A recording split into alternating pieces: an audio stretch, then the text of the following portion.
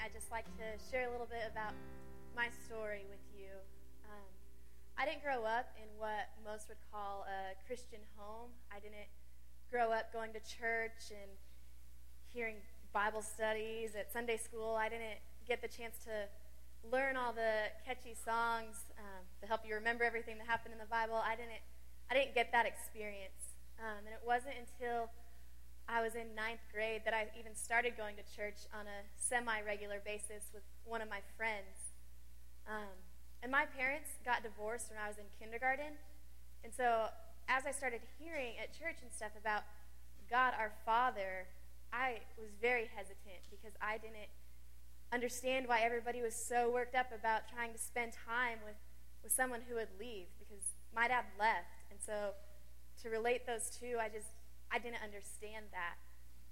It wasn't until a young life leader stepped into my life and helped me realize the difference between my earthly dad and our heavenly Father. In high school, my young life leaders chased hard after me. They loved me well. They were always there. They showed up at lunches and at my softball and volleyball games. Like, they were always there. I could count on them to be there no matter what. Wherever kids were, they were there. And I could always count on them to have club on Monday nights.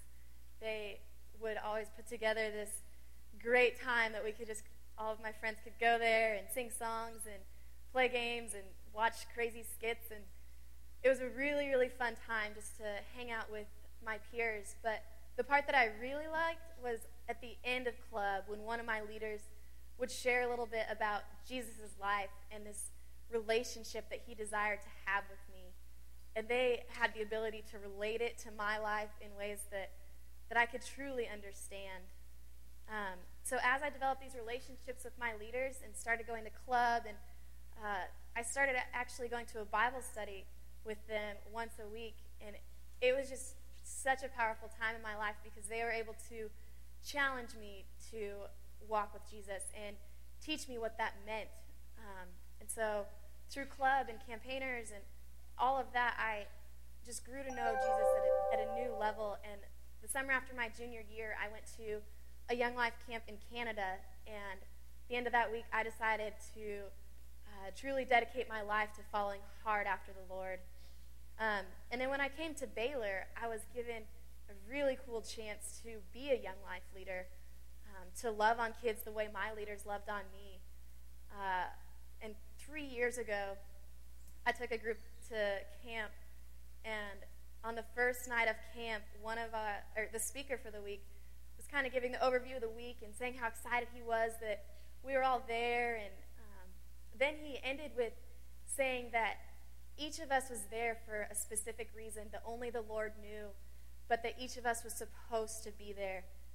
And so later on that night, I had a chance to talk with my girls and just see how they were feeling about the week and what they thought about what the speaker said. And one of my girls, before anybody else said anything, she just looked at me as tears were like forming in her eyes and just said, "How can he tell me I'm supposed to be here when my whole life I've been told I was a mistake?" And so that was just such a powerful moment that the Lord could use me and speak truth into her life, truths that she had never heard. She had never heard that she was here for a reason, and that God loved her and created her, and that God doesn't mess up, and that he desires a relationship with her. And at the end of that week, she ended up accepting Christ, and to this day, she's following hard after him and trying to figure out what that looks like to be in a relationship with him. And it's through experiences like that I have learned what it means to walk with Jesus, and that God has just challenged me in so many ways to love and to love well, and he has taught me what it means to share life with someone and to share the hope that he has, like that we have in him. Like, I get to walk alongside these kids every day and just love them and then share Christ's love with them. There's no hope, like no reason I can give to why they suffer. I have no explanation for why she'd been told her entire life she was a mistake. Like, I have nothing to turn to but the Lord. And he has just broken me to the point of realizing that this life isn't mine. And so it has been an incredible opportunity to love on these kids in that way. It's really through leading Young Life that I've learned what a relationship with Christ actually looks like.